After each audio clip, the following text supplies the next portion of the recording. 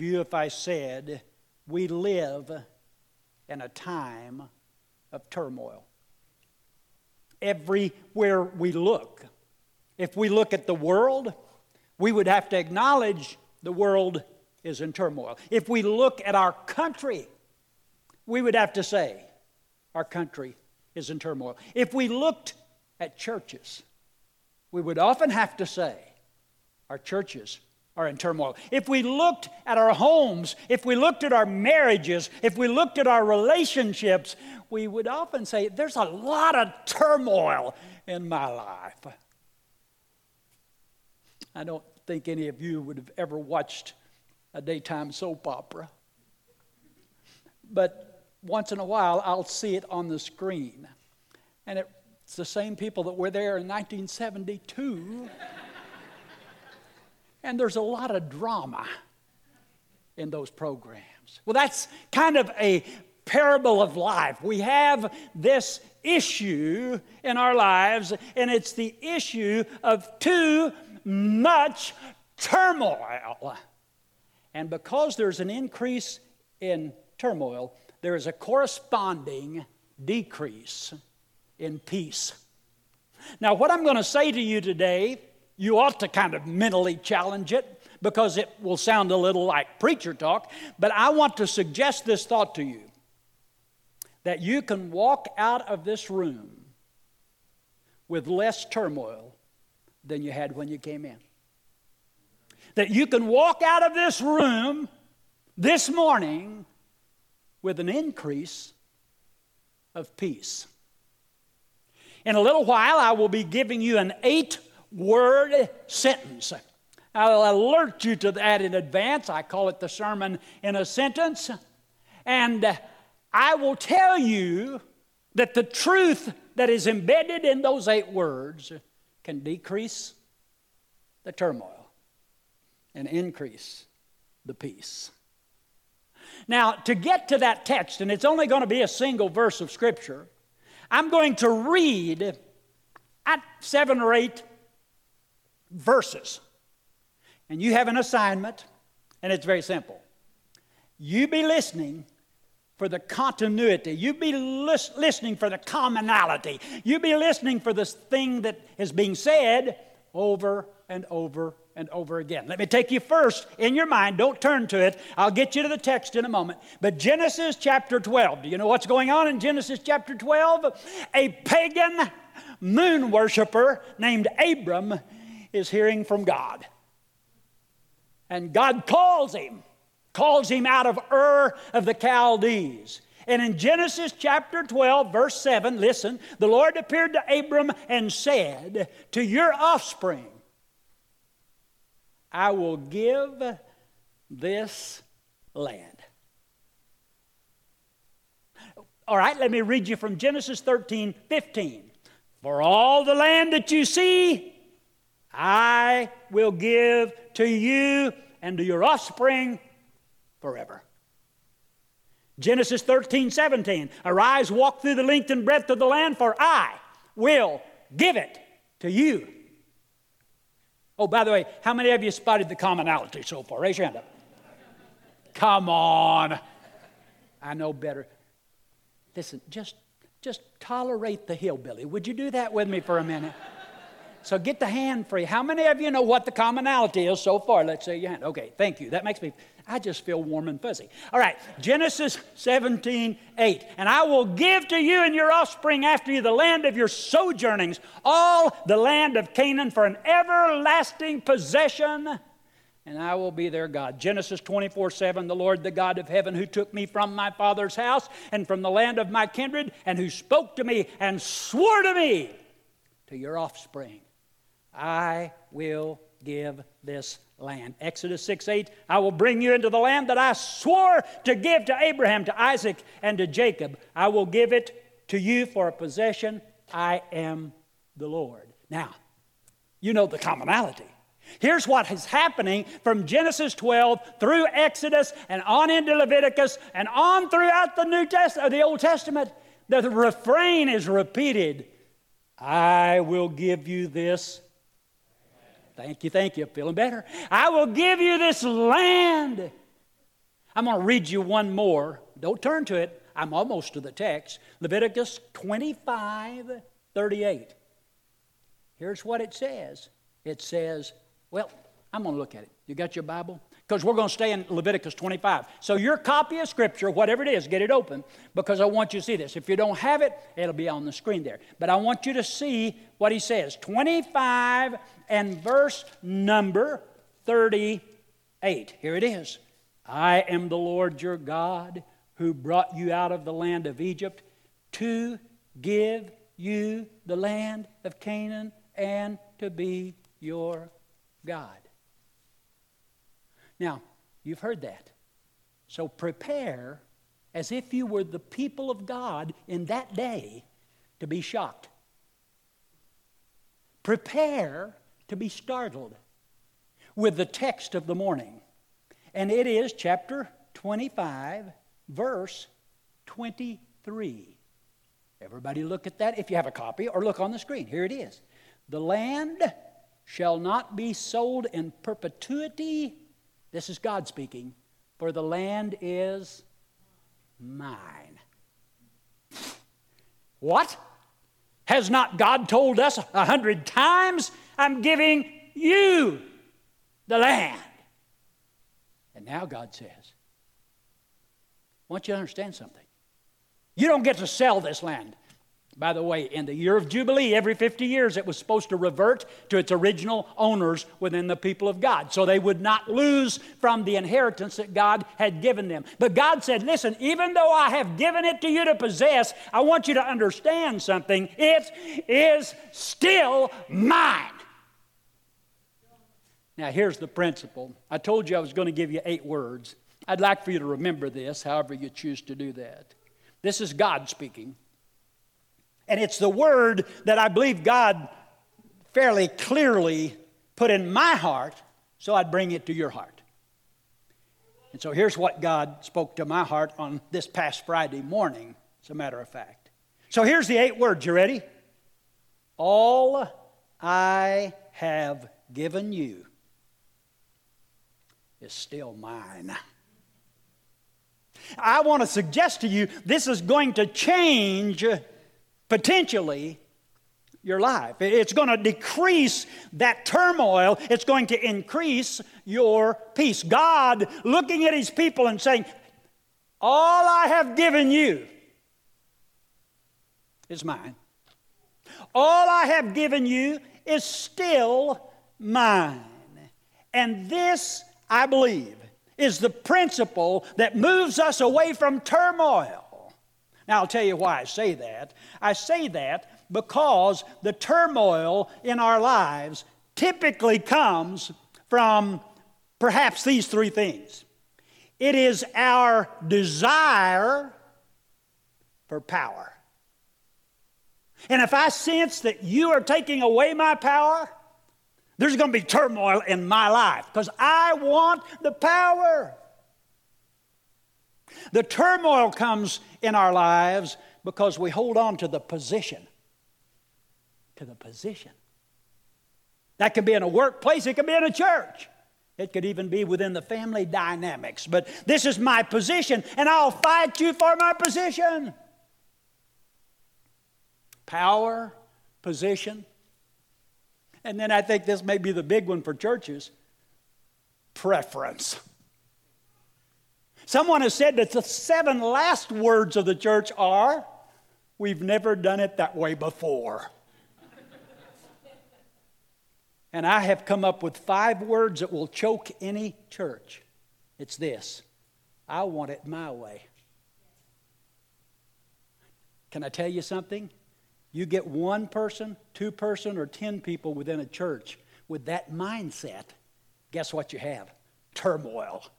That's what you have. You have trouble right here in River City. That's a different thing. Okay, but anyway, understand it brings turmoil into our lives over power, position, and preference. But when you understand that all God has given you is still His. If you hear God saying, all that I have given you is still mine, then you will overcome the adversary who wants to whisper this in your ear: it's your life, do what you want. The principle that even though God has been rich toward you and rich toward me and rich toward us in this church, God wants us to hear Him say, all I have given you is still mine. Now that verse 23 that I read, the land shall not be sold in perpetuity, for the land is mine. I want to bring to you two implications from that verse and two implications from the truth that all God has given me is still His. It's still His, and He wants me to know that. Two implications from that. Are you ready? Say yes. All right. Here's the first implication, and it's simple because I'm a simple person, and here's what it is. The ownership belongs to God. I'm going to tell you something. This is huge in our daily living.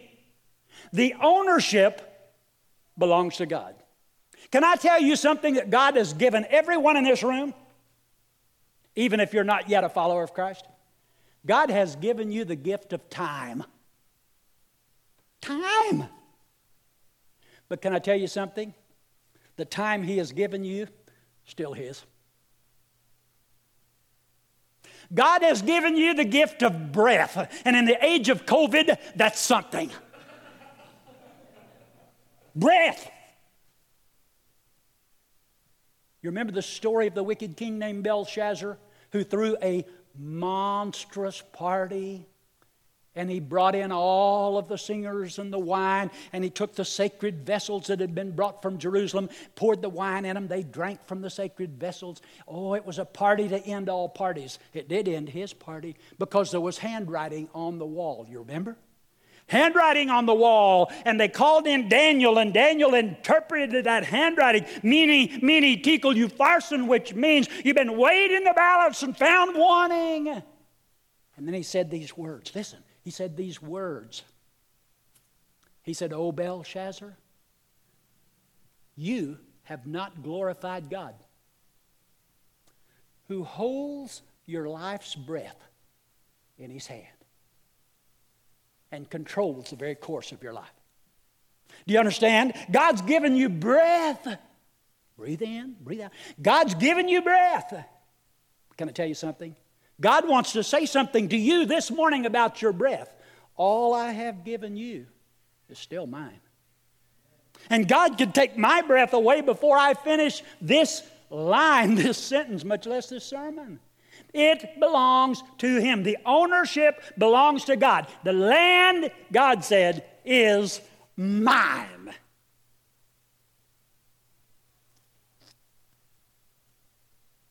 The psalmist said it like this. Psalm 24, verse 1, the earth is the Lord's, and the fullness thereof, the world, and those who dwell in it. That's me. That's you. God says, all I have given you is still mine. And if I remember that the ownership belongs to God, the turmoil decreases. The moment I begin to hold on to that as if it's mine, then the turmoil increases. There is a correlation between the increase in turmoil, the decrease in peace and rest. The ownership, God says, is mine. The ownership belongs to God. Let me take a moment, tell you about the first time that my heart was broken as pastor of a church.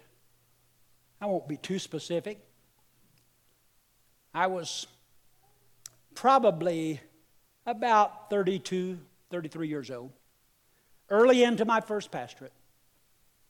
And the building in which we were meeting was in disrepair. And I understood how careful a young pastor would need to be. And so we appointed a long-range planning group, and I didn't even meet with them. I just let them begin to plan. They came back and they said, we really need to do something. Hey, the building had no air conditioning, and on Sunday evenings I have preached in that building when it was between 90 and 100 degrees. And if sweating is a spiritual gift, I was right on, you know. It was tough. Okay, and so no air conditioning. You went into the basement and ducked under the pipes. You understand what I'm talking about? Some of you do. It was, and on top of the building was this bell tower. But they could never stop the leaks. So my first responsibility on Sunday morning was to go up to the church and clean the stuff out of the back pews that fell from where they couldn't stop the leak under the bell tower. So for 2 years, they met and they came back with a plan and said, we need to do something about our building. Okay. Now we appointed a building committee. And they met for another close to 18 months. And I really didn't meet with them. I stayed away from it till the very, very last. And they came up with a plan. It was a beautiful plan. We had a Wednesday night. It was time to vote. And I was a little nervous. And so it wasn't a lot of people there. And we had the meeting. There was one time tension was there. I felt it. And it was when one of our deacons was speaking, and another deacon, who happened to be the older deacon and happened to be the chairman, he stood up and interrupted the first deacon, and the deacon raised his hand and he said to him, called his name, said, I have the floor. He sat back down. That was it. That was it. And so we came to the end of that. It passed 40-something to 9. I remember that. That's how many people voted on that. I went home on that Wednesday night, and I was happy. I mean, I know it wasn't perfect, but I thought, I've survived this first crisis. Next day, phone call. It's from the wife of the senior, the head of the deacons, the senior deacon in the church. She said, I need to come and talk to you. It actually went Thursday, it's Saturday. I said, okay, had no clue. Went up to the little church. We lived in the parsonage. Went up to the little church, sat down before her. She sat down before me. Here's her first words. You're going to kill my husband. She said, when you say that you love people, I get cold chills because I know you don't love people.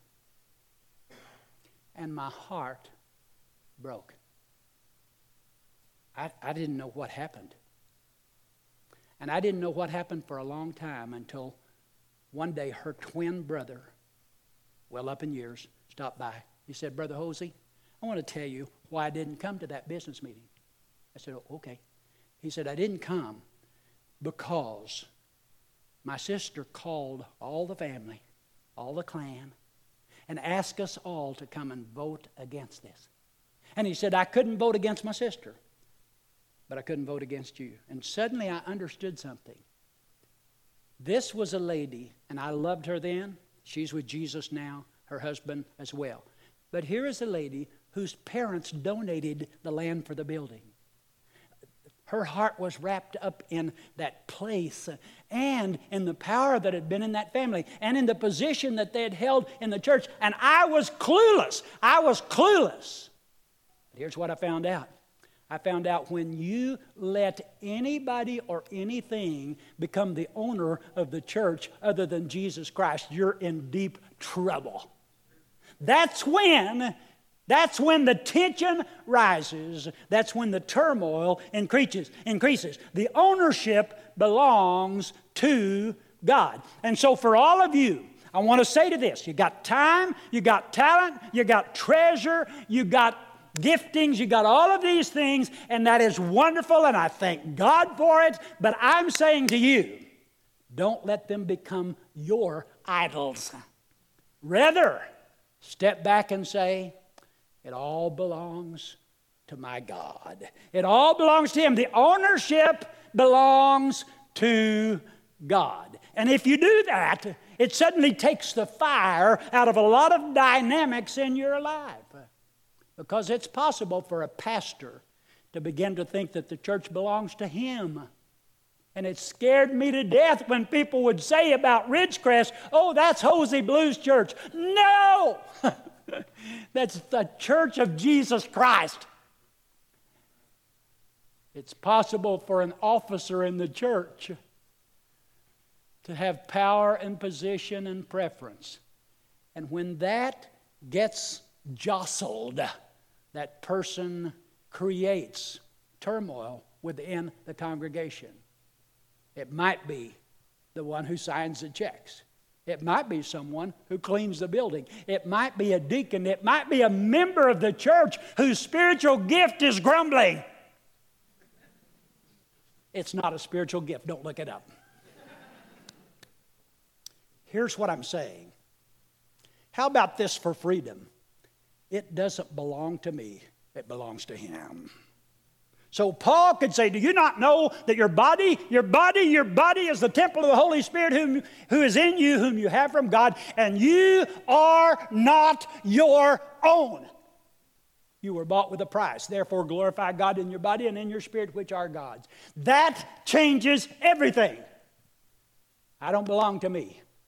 I belong to Jesus. The ownership belongs to God. And when I understand that, I can have a decrease in turmoil and an increase in peace. That brings me to the only other thing that I have, but it's an implication of that. You see, in that verse number 23 that I read to you, he said, you are strangers and sojourners with me. Now, wait a minute. The land is our land. Why would you say that, God? The ownership. He says, you are strangers and sojourners with me. The contemporary English version, it isn't your land, and you only live there for a while. The ownership belongs to God. The stewardship belongs to me. I'm not the owner. I'm the tenant. I'm not the owner. I am the one to whom certain things have been entrusted. But oh, the freedom that comes in being a steward. Not the owner, but just the steward. To take what God has given me and use it for His namesake and His glory. This is how God could say, it's your land and I'm giving it to you to possess it. But then He can say, it's still mine. You say, wait a minute, how does that work? I'll tell you how it works. It works because He has given it to you to possess as a steward. And that's literally true. Whatever you have today will not be yours 100 years from now. It'll be somebody else's. Start now to say, it's not mine now. That wife is not mine. That wife is His. Belongs to God. I've got the greatest wife in the world. Some of you perhaps have second. I don't know. But I've got the greatest. My sweet Debbie, I married her when she was 17 years of age, almost as soon as she graduated from Nixa High School. And she is beautiful, she is gifted, and she loves Jesus more than anyone I know. And I thank God for her. But listen to me, she's not mine. Not first. She belongs to her Lord. And she is better off if I know that. There was a time in my marriage, and it scared me and it scared her, but it scared her a lot more, when I loved her more than God. And I told her that. And it petrified her. But I got over it. And I thank God that I did. And I'm a better husband, a better man, when I recognize she is not mine. Not first, no.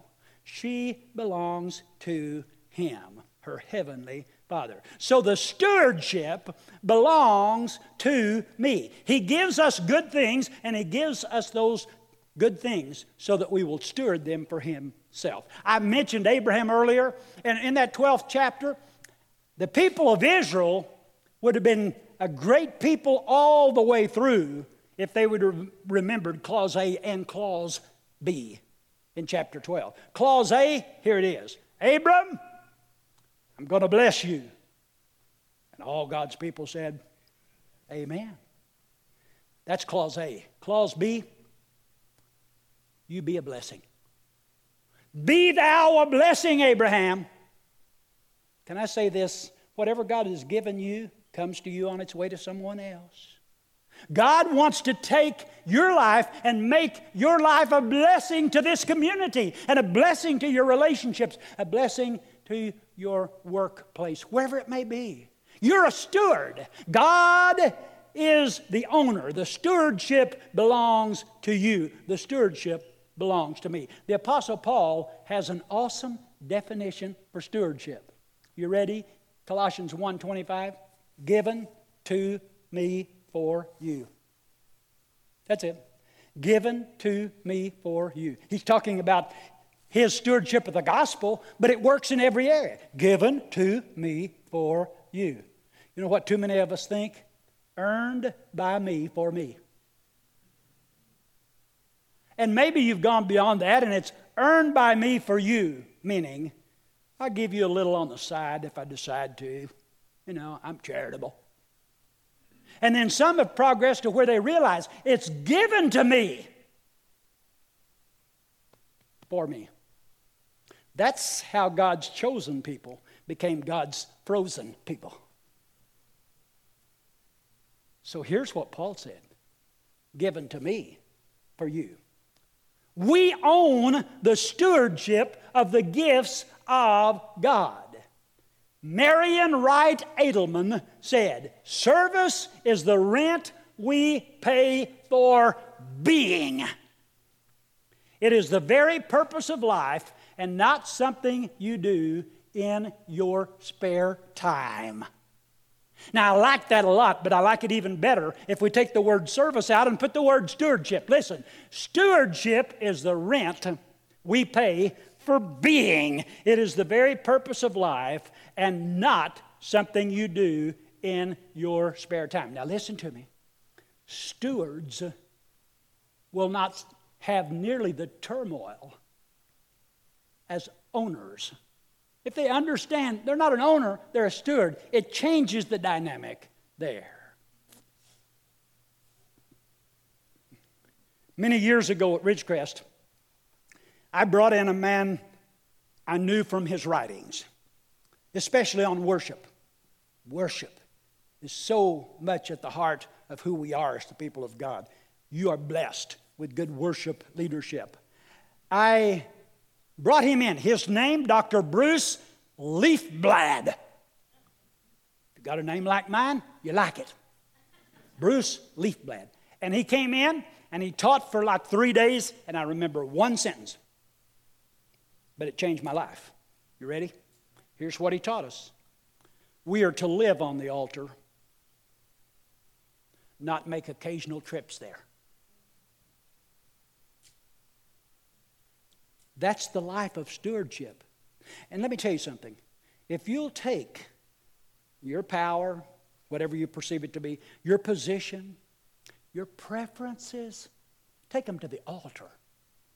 And don't just make a visit there. No, live on the altar. Live the surrendered life. I beseech you, therefore, brethren, by the mercies of God, that you present your bodies as a living sacrifice, wholly acceptable to God, which is your reasonable worship, your spiritual worship. And don't be conformed to this world, but be transformed by the renewing of your mind, so that you may prove what is a good and acceptable and perfect will of God. Romans 12, 1 and 2. Come to the altar. So if you'll take your turmoil, identify that there's probably some pride there. Bring your turmoil to the altar. Leave it there. And when you do go on with your life, take the peace that passes understanding, the peace, and the rest. Is your all on the altar of sacrifice laid? Your heart does the Spirit control? You can only be blessed and have peace and sweet rest when your all on the altar is laid. I'm going to ask you to close your eyes for a moment. Just close your eyes. Humor me. Because I want to do a little mental exercise with you. And that is, I want you to imagine an altar. It may be a large one, or it may be small. It may be the steps at the front of this worship center. It may be a chair that you love. It may be a place in your sunroom. It may be a walk on a trail. Build an altar. Now, gather up that turmoil. Gather up that tension that's tearing you and your heart apart. Come to the altar. Lay it at the feet of Jesus. Hear him say, "Come to me. I'll give you rest."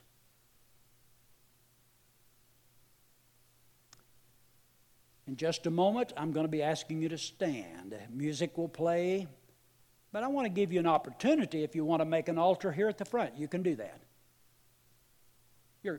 Obviously, it's your decision, but sometimes that's helpful.